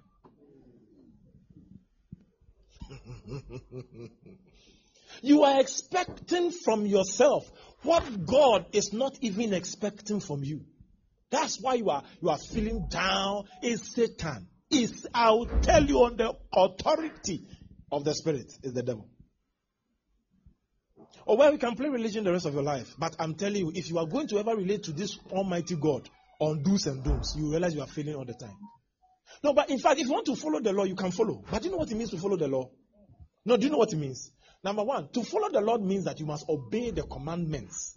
All the law you must fulfill. And you must be sinless. In thought, in word, in deed, in posture.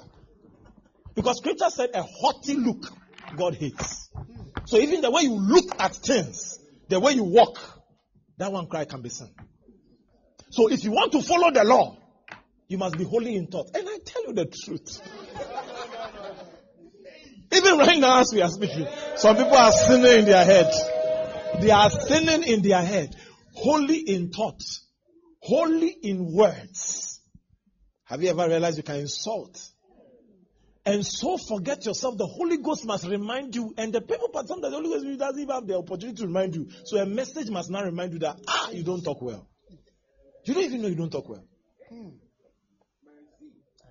You, a lot of you trust yourself. Like you believe yourself that you are holy. You are not holy. It's grace. It's empathy. I'm telling you, I know. It's grace. It's pride, actually. Because if you can do it by yourself, then God didn't have to come and die. Please hear me on this message on righteousness. If you understand this, it will change the way you pray. Do you know that Adam was working with God and God knew Adam had problems? He didn't talk. Didn't he just see Adam having a plan that he wants to eat a fruit? But God rather come and say, Adam, where are you? Let's take a stroll. Oh, Adam, I've missed you today, pa. You have missed me. Yeah. So how's the life? How is life going? If it's nice. What kind of Adam person am I? I'm talking to you about ourselves. You are bringing, sit down. Bongo, Banza Adam. Banza Adam. If it's nice. Anyway, that's how he was also talking to the Lord. He was talking to the Lord about Eve. That you have given me a good counterpart. It's a nice thing. God didn't ever bring it up that, what is it you have been thinking? No, a lot of you see God wrongly. It's not good. That's why you're not going forward in your Christian life. We all follow. Jesus Christ. Yeah. Now, if I didn't fall, how will I know the things I know? Yeah. We've all fallen before. We have all been in things that we have asked God to help us. But the goal of it is that we learned a long time ago that He's my righteousness. And I'm encouraging you today. In fact, this is another mystery of the crucified life, where your righteousness is not what you are doing. Your righteousness is not what you are doing. It's a gift. He has given it to you. He has given it to you. Say, I have received His righteousness. It's not what I do. It's what He has said. Say, it's not what I do. It's what He has said. Because they use it to fight in the sun to dazzle the enemy. If you know this, Satan has lost. I said, if you know this, Satan has. This is the difference between David and Saul. Saul believed himself. He wants to do something to atone. You see, he has done a mistake. And look at what Saul does. Now, I was meditating on the thing a man ago. I realized that when Saul realized that, no, this thing that Samuel is saying, God has left me, then he should follow me. But look at the mystery. In his mind, when I go and offer all the animals I kept for the Lord, then God can change his mind. But immediately as he was going, telling Samuel to help him to go and offer sacrifices. Because in his mind, if he can do something religious by his own effort, he will stop God from getting angry. Nothing you do can stop the judgment of God. That's why he had to do it for us. That's why he had to do it for us. There's, Do you know why God didn't collect Ishmael? If anything at all, God would have said, give me Ishmael. I don't even want him to believe. It's a mistake. Let me kill him. And it ends there. But God will never collect from you what he didn't give to you. So chances are that if you are here, God is not asking you to give him anything. Begin to ask, where did I get it from? Because God will not collect from you what he didn't give to you. Meditate on that thing. To help you. Hallelujah. So as you walk in righteousness, you begin to exhibit the brilliance of God. You blind Satan because you know who you are. I know who I am. It's not in authority. It's also in righteousness. I'm the righteousness of God in Christ Jesus. I'm the righteous. And I'm telling you, let me say, one day, one of my sons came to me and they said, Daddy, I'm struggling with pornography. He says, that's so. It's okay. And I just told him something. He said, anytime you're about to watch it, as you are dialing the numbers and the address, confess I'm the righteousness of God in Christ Jesus. I am the righteousness of God in Christ Jesus. Click, I am the righteousness of God. As soon as you see the first naked woman, I am the righteousness of God. He said by the time he did it, after 5 minutes, the thing that first kicking him, kick. There was no kick again. He said, I was just watching the thing. I was like, he is not having any feeling. I'm the righteousness of God. Let me show you something. The sweetness of sin is the poison of sin. When sin loses its poison and sweetness, the same thing you used to do, you will try it and you don't feel like doing it again because there's no sweetness in it. It's called the pleasures of sin for a moment. The righteousness of God will take the taste for sin out. So, no, I'm telling you, of course, all of us are here. Pastor, having to go online and by mistake, a naked woman pop on your head. Several times. Last week. It's not even last week. You'll be typing all of a sudden, bam. Then a naked woman is dancing, her breast is like, hey! But the difference is that there's no more taste. So you don't pursue it. You move on. I remember those days when we were growing up. As soon as they are kissing on TV, your mother will cover your eyes. Cut away. And I realized that the nature of man, that's the one who just get out as if we are not there. They will do like we are going to wee-wee. And if your mother does not watch well, you are behind the window. So this is what they don't want us to watch. Hey! But I've noticed, man of God, it's the nature of man. Aside the nature of men, as in human beings, it is particularly in men. Yeah. Usually the one you say you shouldn't do, that's what you do. If you want to, I'm showing the woman a trick. Tell her, honey, you can go out. He will go. Honey, don't go out. He will go. So, I'll spoil the men's plan. I've spoiled their plan. Yeah. Am I lying? Yeah. Usually the opposite is what we will do. Why shouldn't we do it? We'll do it.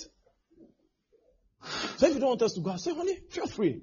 Anytime you want to hang out, if you go, he will sit there and say, as he's going out the door, he say, why is she saying I can go at any time? No, there's something up. What?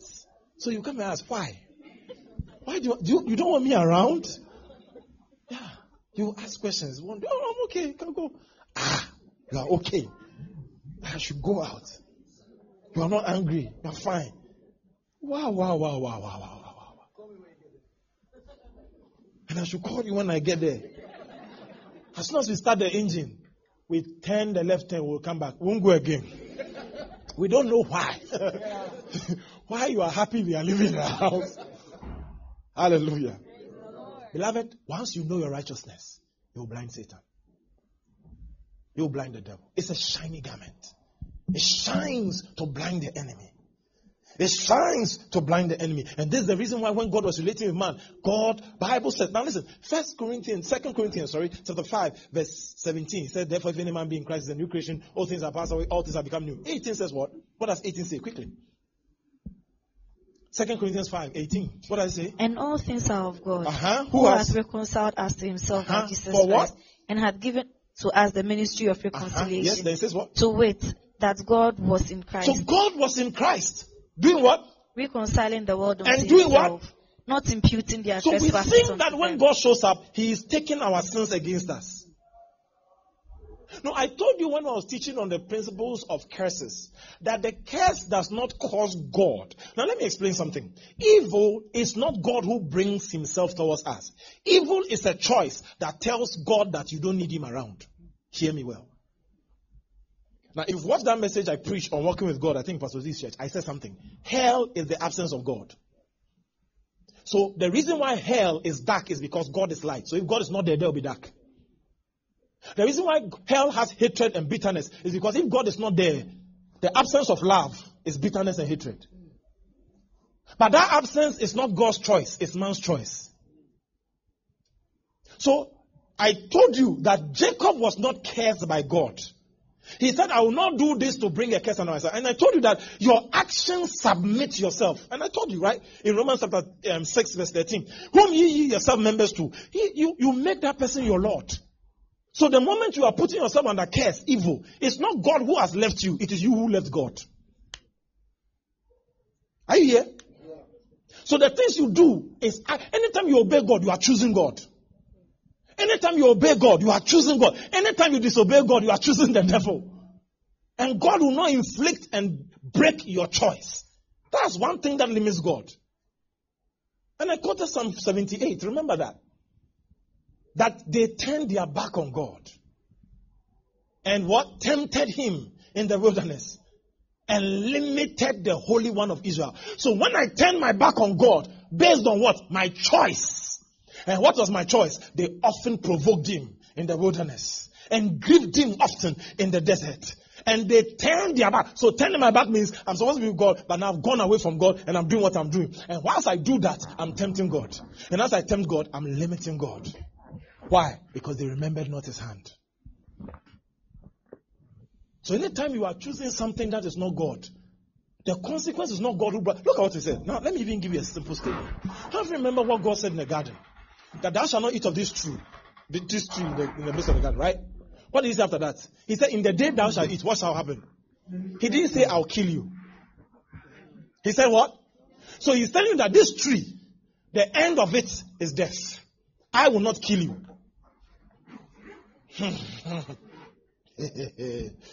God didn't impregnate the girl. You went to lie on her.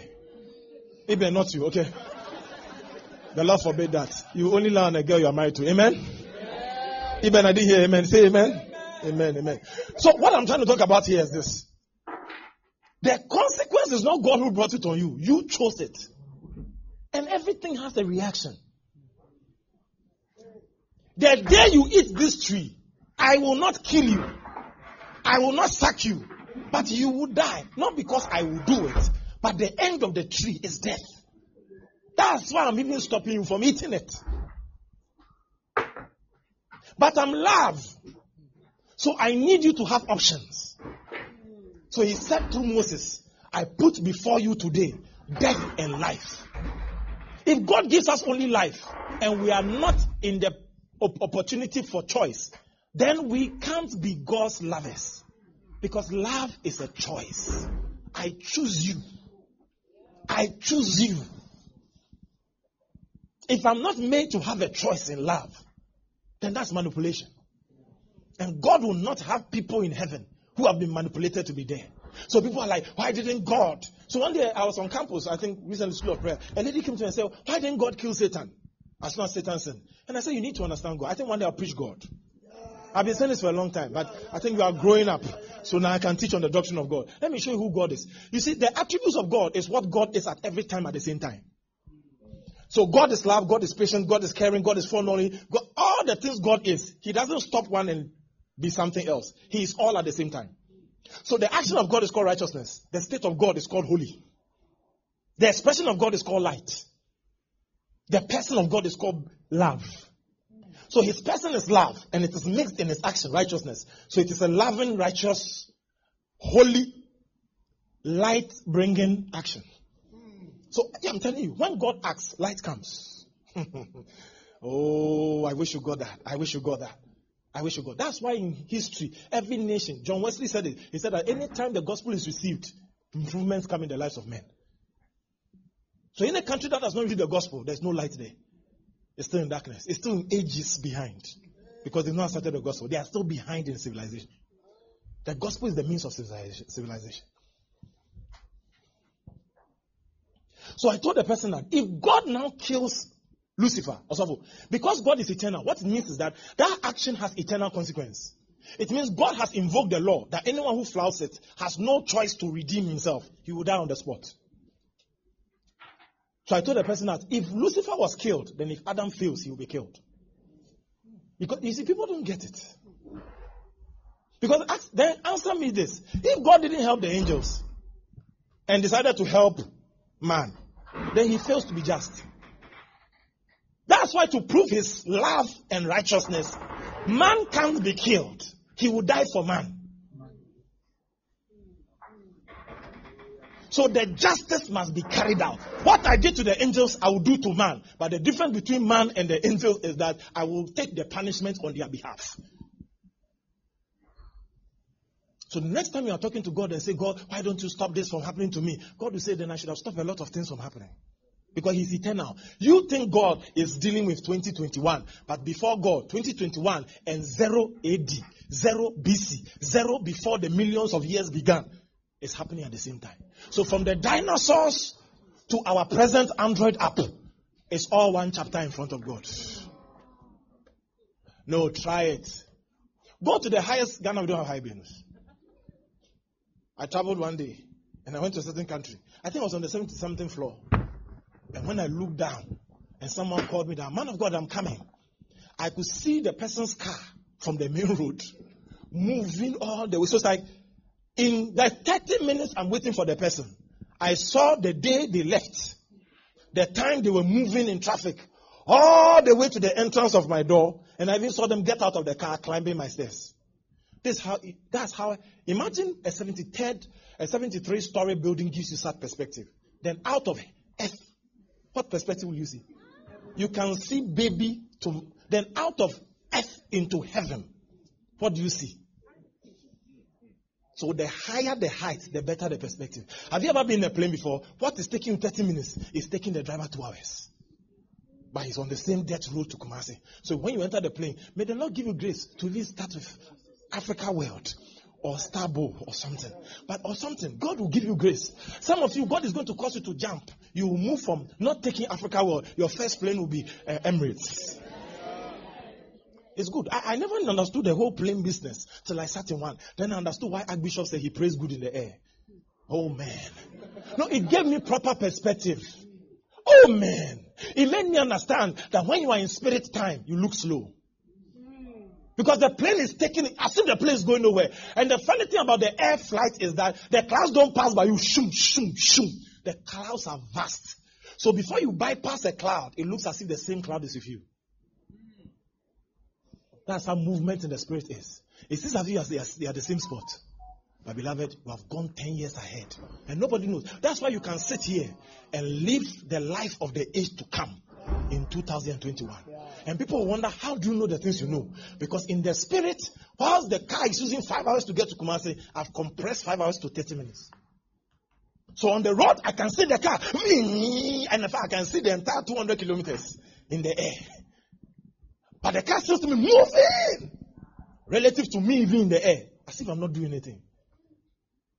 But when you sit in the plane, in 20 minutes you just hear that. Do you know it takes you close to 7 to 10 minutes to land? If you've ever taken a plane before, it will tell you, ladies and gentlemen, may the Lord cause you to sit. Wait, crackers, come out here. May the Lord cause you to sit in plane. One day, may the Lord cause you to be angry. Instead of VIP, go and sit in Africa world. Practice, okay? Because if you don't practice here, chances are that when you enter the plane, do you know there's something called plane sickness? Hey. And there's nothing painful that you are sick because of flight. And everybody's normal. You are exposing your...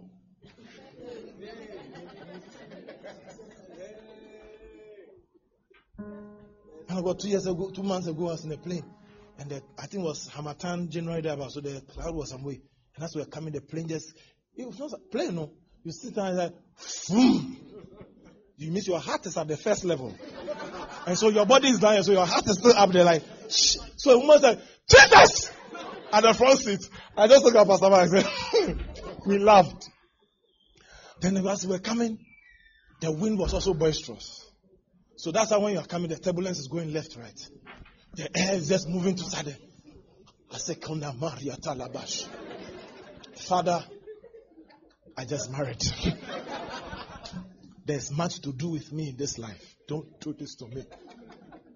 So when I got down, this experience of turbulence, there was 3 years ago. So I went to ask my brother, I said, guy, why is it that Ghana pilots, why? Is it that they don't know how to fly? Because sometimes I want to tell the drivers that they're braking. You should have braked a long time ago. Why? That is like now you realize you have to brake, and you can feel the plane. It's as if it breaks, and it's what is this? So I asked him, I said, no plane can get a crash because of turbulence.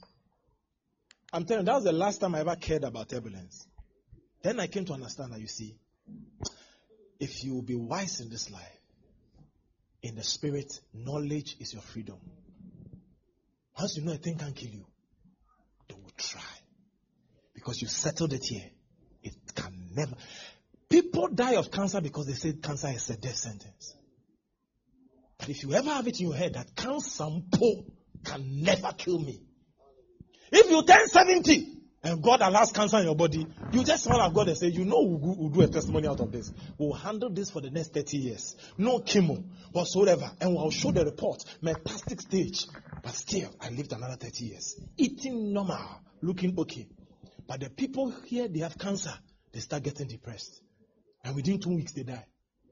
No, check it. They don't know what's happening to them. They will manage for 2 years till they declare what is happening. It's as if in 3 months, the person is dead. It's the fear of death. It's not death. It's the fear of death that kills them. If you are here and say, prophet, but you don't know, then it tells me you need more work. If you are still saying your heart, prophet, you don't know, then you need more work. Because this life we've come to let me be honest with you. When you wake up in the morning, life is designed to fight you. No morning wake up and smile and say, good day, sir. What do you want for the day? Do you want money? Do you want house? Get it free. No. When you wake up, the day is designed to fight you. But you are a master of the day. So when you wake up, you say, in the name of Jesus, I dominate this day. You produce for me. I sit in my house and the sun checks for me. I will not waste my time. No. You speak from your room. And that's how your day will become like. What contract are you looking for? Do it in your room. Begging men waste your time. Go and do it in your room. Mention the name. In the name of Jesus. I'm favored on every side. If you don't even get the first time, you get the second time. You don't get this law of the Spirit.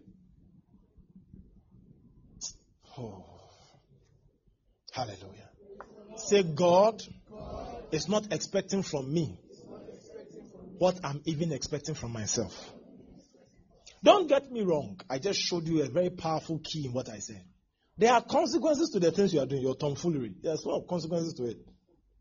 Joking around, sleeping with everybody, drinking alcohol, chilling, watching porn. There's something happening to you if you don't know. Something's happening to you. I told you it's called the spirit of the world. Once it shows up in your life, the Bible says you will not hear the Spirit of the Lord. He has not given us the spirit of the world, but the Spirit of God, that we may know. So what fights your knowledge of the free things is the spirit of worldliness that causes you to do the things you are doing. And trust me, every day you allow it, you are weakening your resolve. You know, some of you, Satan has planned your fall. You don't know. He has written a chart. Oh yeah, development plan. For the first 4 years, pornography without touching themselves. So you watch porn and you go like, do people masturbate after pornography? Wow, I never knew that. Then in your 5th year, you know, certain things will happen. Then after 5 years, another 15 years, you are under this bondage. But in that 15 years, Satan will allow you to marry. Then when you marry, your wife is never enough. So in the plan, wife won't be enough. Side chick. Then side chick. You see, it's a flow chart. He'll draw a graph. Some of you don't know. Some of you, you're hit right now in the spirit. Satan knows that if he comes now, he won't get you. That's why if you notice, Satan waited. When he was alone, he tried Jesus. It didn't work. He now came when Jesus had company. So now that Jesus had members, Luke 22, Bible says, and Satan entered Judas. That's how Luke 22 starts. He entered Judas, and Judas went to sell Jesus Christ. Then after Judas went to finish the transaction, he came for Peter. So he was around. So if Peter also gave him, he will come for John. Then he will come for Thaddeus. Till everybody leaves him. And that type of living, it was going to be a permanent one. So don't think you're on fire now. So that's why I told you last 2 weeks. Put water. Your beard must be watered before it catches fire and say, I'm come to stop. Water it now. Because I don't think anybody here intended to have a side chick. Or has intended to have a side chick when they married. No. Everyone who was married was like, my wife is the only one. Man of God, I love her. When they are dating, their eyes are glued. Like, Now, even in heaven, I'll marry her. She's everything to me. She's my ice water. As you are talking like that, without prayer and revelation, they have drawn a chart. Yeah. Have you ever asked yourself why many pastors go like, we used to pray? Ask yourself, why are they not praying now? It's a chart. Have you ever asked yourself why a pastor started out loving, then after a while, politics? It's a chart. That's why this life, your spirituality is your greatest asset. Because at every time Satan is about to creep in with a spirit that is contrary to the Spirit of God, you will know this is not God and you back off. Because we all face the temptation. But it's the spirituality you carry that makes you say, no, I can't decide this. Do you think that, recently when I was talking about it, you think that everybody decides that I'll just walk away from a man of God? No, it's a plan. Satan knows that your breakthrough is in this man of God. I'll preach a message. I'll preach a message. Jesus Christ. Do you know your blessings in the man of God's mouth? Hey. Some of you will never get contract in your life. Radigan Kopon. You will never get breakthrough if they don't speak it over you. And not everybody can speak over you. There are people God chooses that this one, when he tells you, will make it. I, the Lord, will cause it to happen. And that's the very thing God will come and weaken. So the very one who pronounced that same and is working. I traveled into Nigeria. And when I came home, I think Kello came to me. I was like, he said, when I traveled, your head was swollen. He had swelled, so I don't know what swelling was. He said his head was swollen, his face had disfigured. Or did it disfigure your face? The sides were swollen, it was bigger than usual. And the center too. He told me. So when I came and said that when you traveled my head, I said, is that so? Don't worry, I'm back. So the next morning, was it the same day? The next morning, I asked Kello, so how far is your head? He said, Jesus, it's not there. I said, yes, I can't be here. And Satan will be causing your head to swell. No, do you understand? So some of you don't realize that your being around there has delivered you from death. But you think that, he has not really, today Dr. Ted was teaching at Prophet Manasseh's, he said something very remarkable. That the church is very interesting. We criticize fake pastors, but we give to them. Those who have sold oil, those who have sold honey, who have given to fake pastors, it's now done your hair. Yeah. Sorry, they have given to fake pastors, but when a genuine pastor, God tells you that come and sow in his life, or the church goes like, oh, the way prophet is, let's bless him. Yeah, like it's too much. But the fake one will give. Probably come every time that a man of God said this and he said, come and sow this. As soon as you say it, I say in my heart, he lied to you. Yeah. One day a lady came to me and said, Prophet, I want you to pray for me. Don't believe it. And she said, oh, because of that, we are traveling to Nigeria to TB Joshua. You know what the Holy Ghost told me? He says, if you can't give it to her, TB Joshua can give it to her. I said, Lord, why? He said, because you are the means for her miracle. You travel to the wrong places when God has put the thing around your nose. He is here. It's just a word away that you are free. Go. That's the last time. But you pass here, you listen to everybody except the one God has given you. That's why you will never be free. Sorry. I can punch you. Please. I should punch you. It's a blessing. You are the people who make us go off. It's a blessing. I like that. You should rather say that it's okay. See, these are people I can do that to. Some of you, when I do this to you, that's the last time. How the prophet disgraced me like that.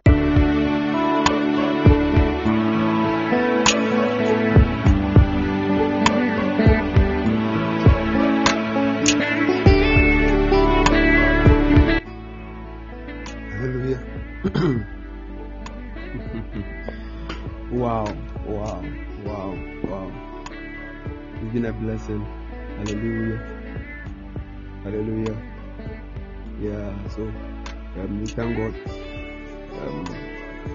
He sent me a message. He has to attend to other things, and so tomorrow we'll continue. Hallelujah. Yeah, tomorrow we'll continue. Yeah, we are handling it up to Friday. Tomorrow we'll continue. Hallelujah. Have you been blessed?